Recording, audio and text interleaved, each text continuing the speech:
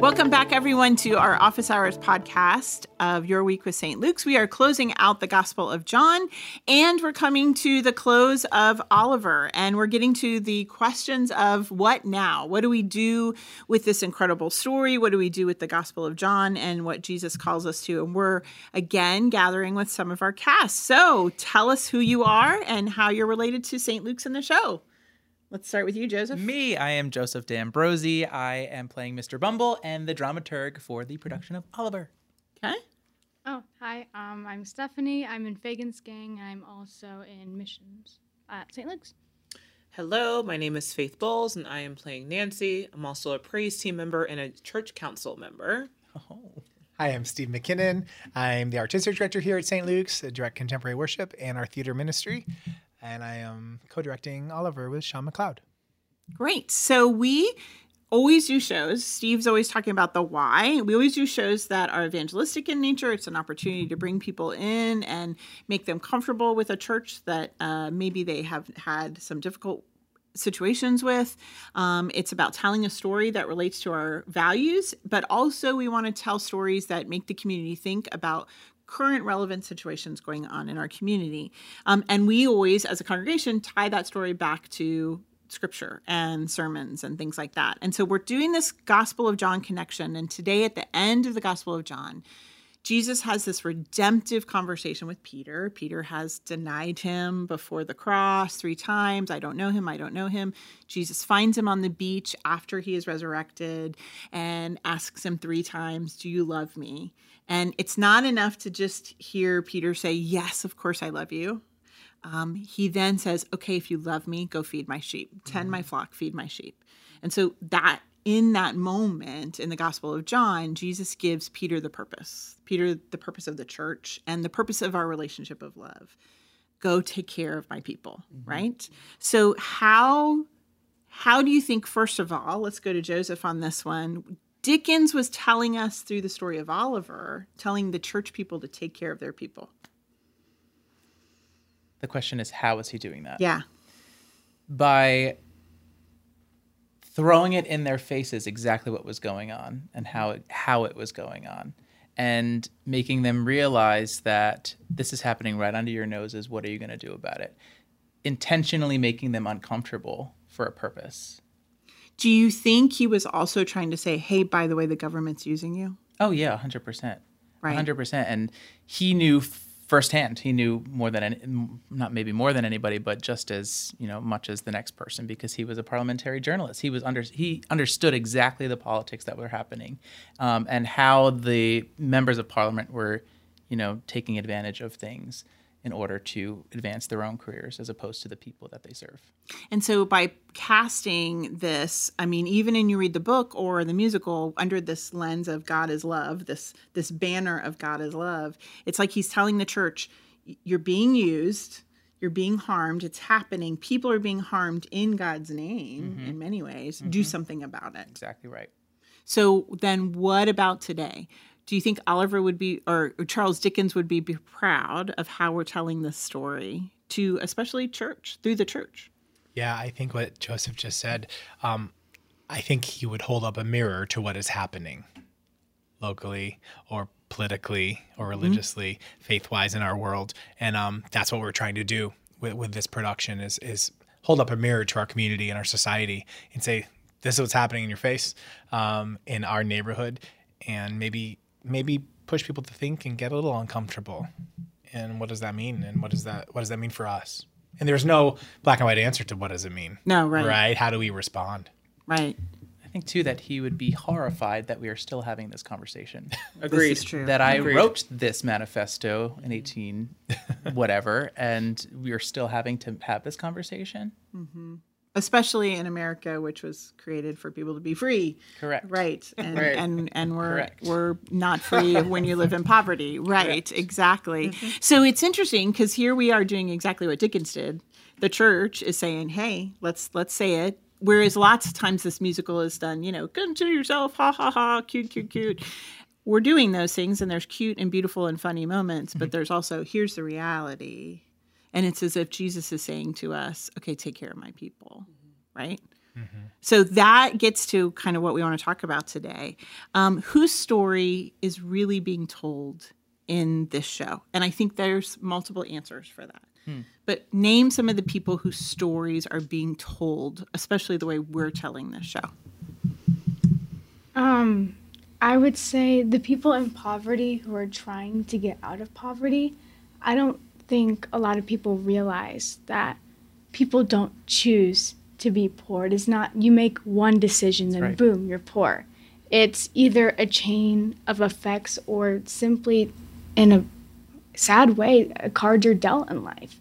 And I feel like through Oliver, you can see through the kids, through like Nancy, through everyone, that it's something some people spend their whole lives trying to work out of. And from personal experience, it's something that can be glorified, especially in theater or in Hollywood. Poverty's turned into this trope, I guess, in a sense, where it's Call it out. glorified, where this is poverty. People wear rags. People look a certain way, where in reality, someone next to you, a coworker, a boss even, could be poor, and you could go years without knowing. And so I guess we're telling the story of real poverty, not this idea or stereotype of poverty. That's awesome. Yeah. Thank you. What else? What do you think of the other stories we're telling?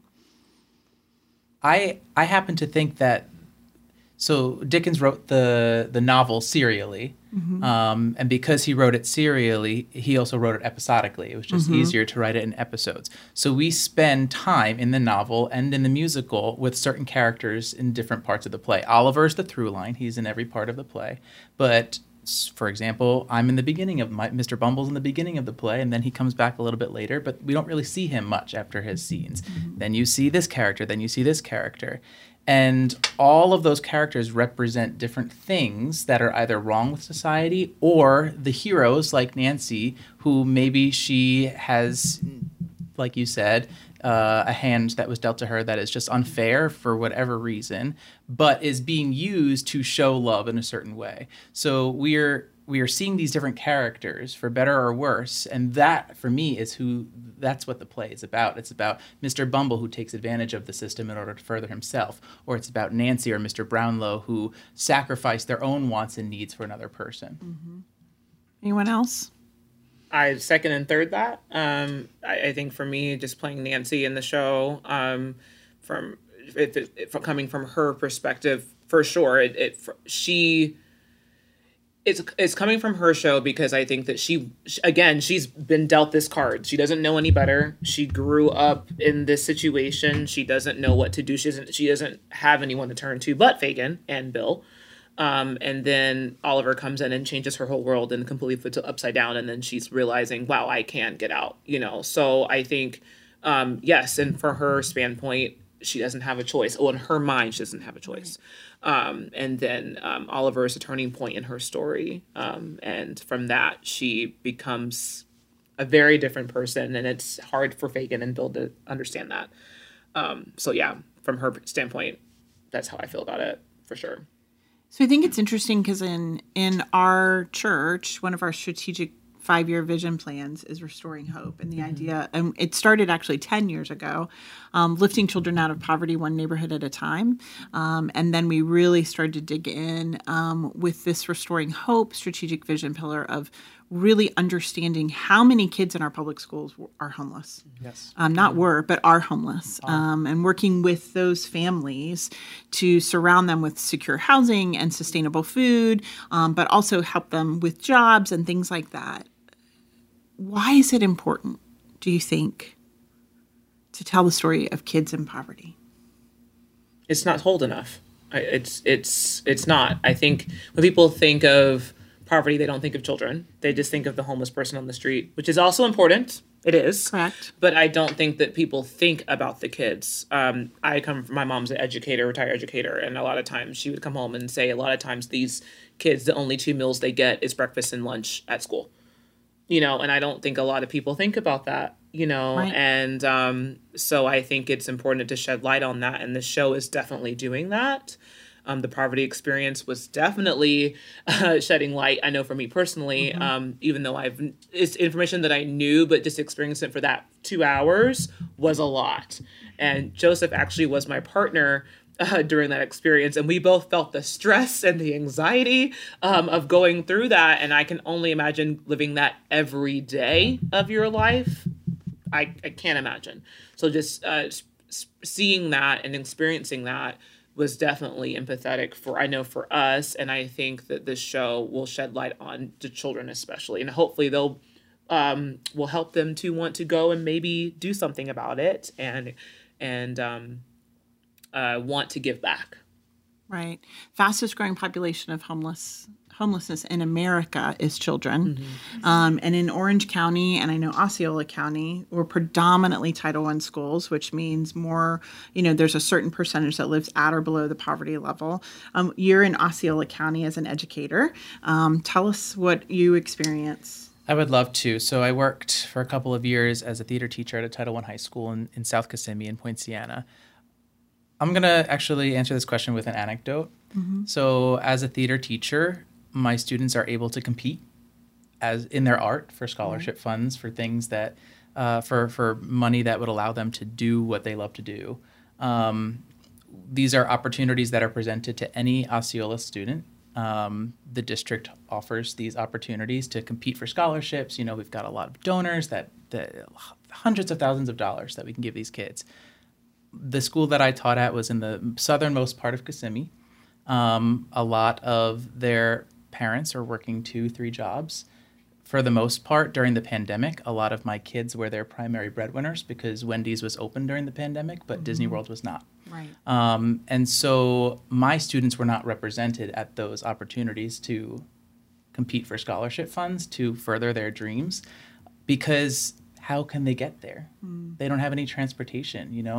Orlando transportation, public transportation is not very good at all. Right. And if their parents are at work and they don't have a car, or they have to take care of their little brother or little sister, how are they supposed to compete?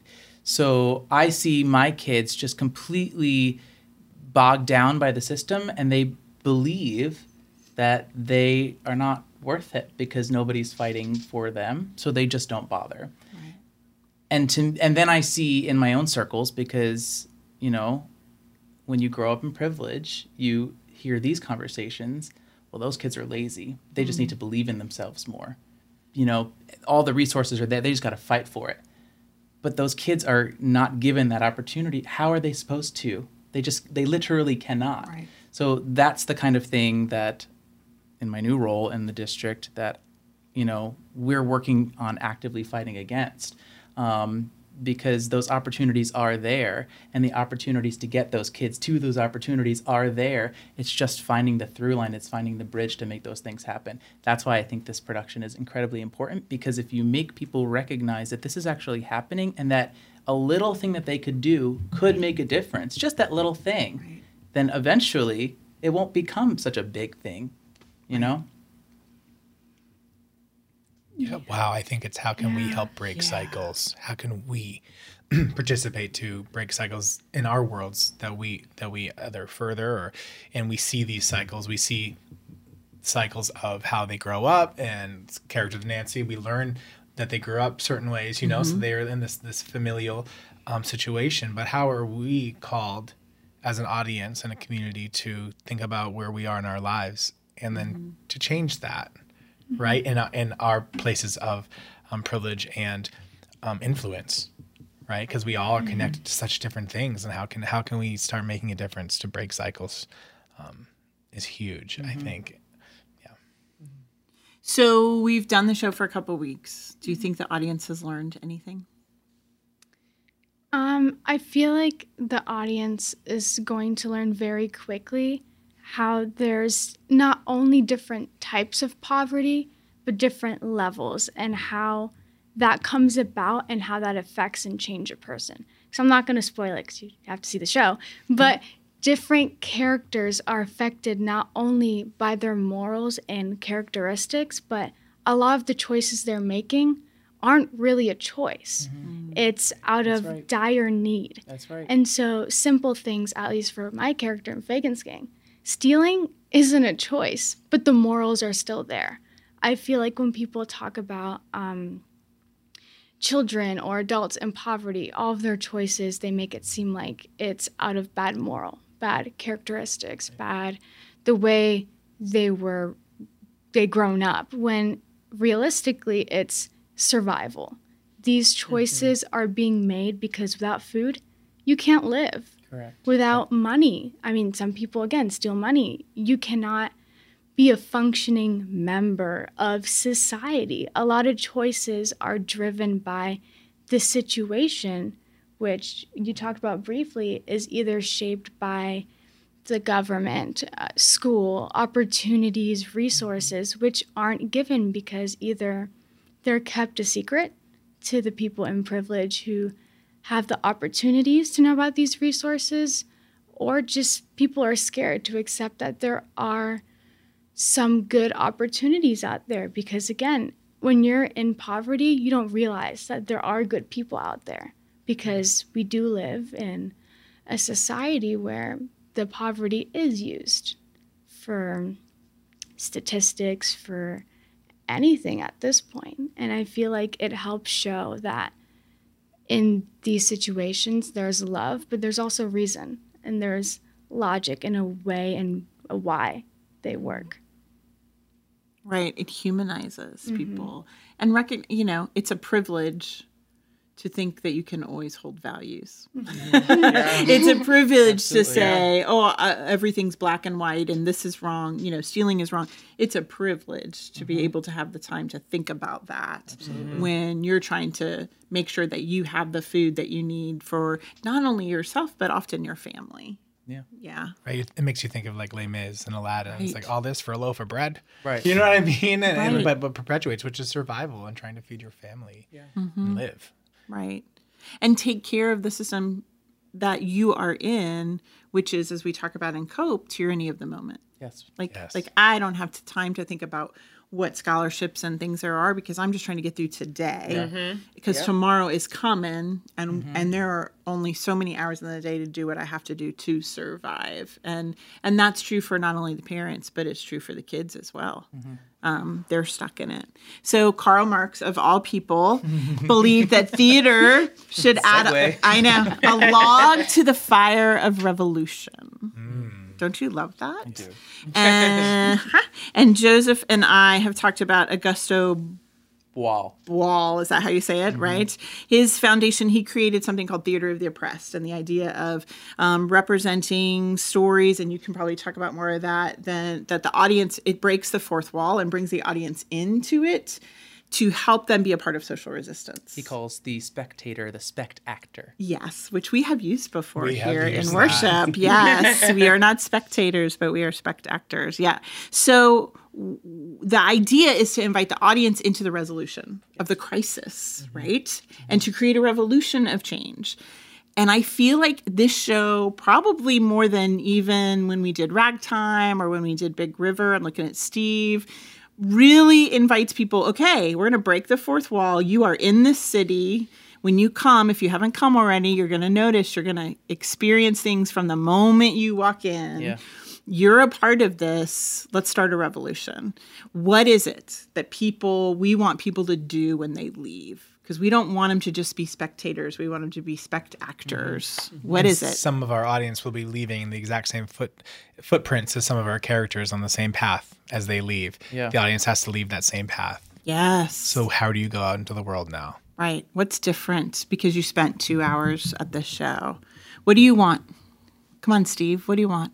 I want to shake people to wake up and see what they can do in the world, and how they can show God's love in the places they're in, and then, reach out. If you're not in those places, get in those places, right? And make a difference. And how can we live in this world and make change? We are all part of such different areas in this community. And if everybody, like Joseph was talking about in his position, instituting change, right? In a structure system we all are part of different systems. We can do that. So if we can realize that and see the structure systems, even in the show, and just wake us up and be like, oh, I'm part of this kind of situation and I have a voice here, or I have a network, or I have a relationship with so-and-so, Right. we can change the world. I know I get real Pollyanna talking like that, but we've got to start somewhere. So hopefully it's not your grandma's Oliver. Amen. It is, but we haven't been viewing it like that, and hopefully it just makes you be like, oh, I see it now again. You know what I mean? And we're honoring the story. We're honoring all of it and doing it, but just setting it so we can hold that mirror up to ourselves. That's right. Yeah. Anyone else? What do you want? Oh my God. No. Do you Go. wanna- You go first. Are you sure? 100%. Okay.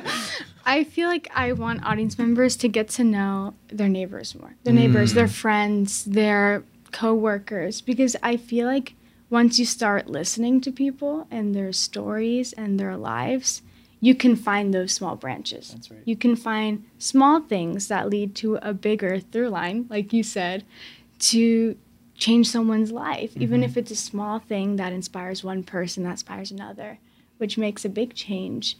Just learning more about other people, situations, or just doing research about different socioeconomic situations and how that can impact a person's life is one small step to learning more and helping more people. And I think if one audience member or two feels inspired to do that, we've made a difference. We've made a change in a way. Yeah. I want to debunk the stereotype about poverty, about particularly people of color, how people of color in these communities are looked at. And I want our show to illuminate this idea of the tyranny of the moment, so that instead of immediately demonizing the choices that we make in that moment, we empathize with them and we understand why we are making these decisions that we're making for ourselves and for our families, because that's going to change the narrative a little bit.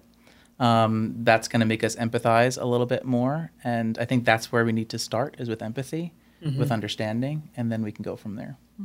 Piggyback on what Joseph was saying, just more empathy for your fellow neighbor. You never know what people are going through who are next to you. There could be someone next to you who's going through poverty and you have no idea. That's right. So just being an ear to listen, and being a friend. You also don't know, someone could be going through a domestic abusive relationship, which is what Nancy is going through for 2.5 hours. So, so I think it's important to listen, to be a friend, and also I hope that if someone is going through that situation, they know they can get out.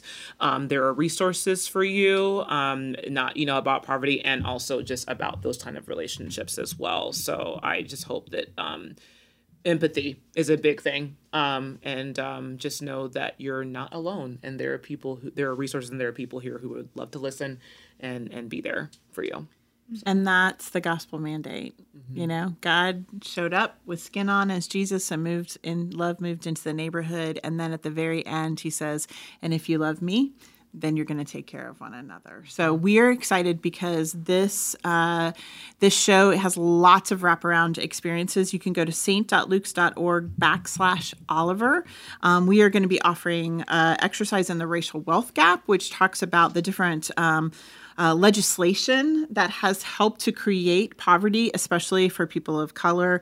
And it's a powerful experience that's brought to us by Bread for the World. So we hope you'll be a part of that.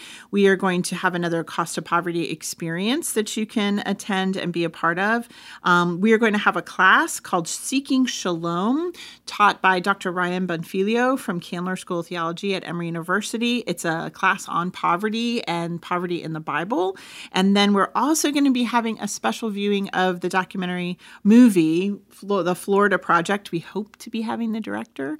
And you can get involved. You can volunteer with our micro farm. We have 5 different ones that we work with. You can help grow food, meal distributions. You can help to work with Jobs Partnership, helping people get a better job. You can help with circles. You can help with being a volunteer in our schools, or being a family resource advocate. There are so many ways you can support Hope Partnership. There are so many ways that you're going to be able to respond to this story, and we hope everyone does. Find your thing and what you're passionate about, but also where your influence is.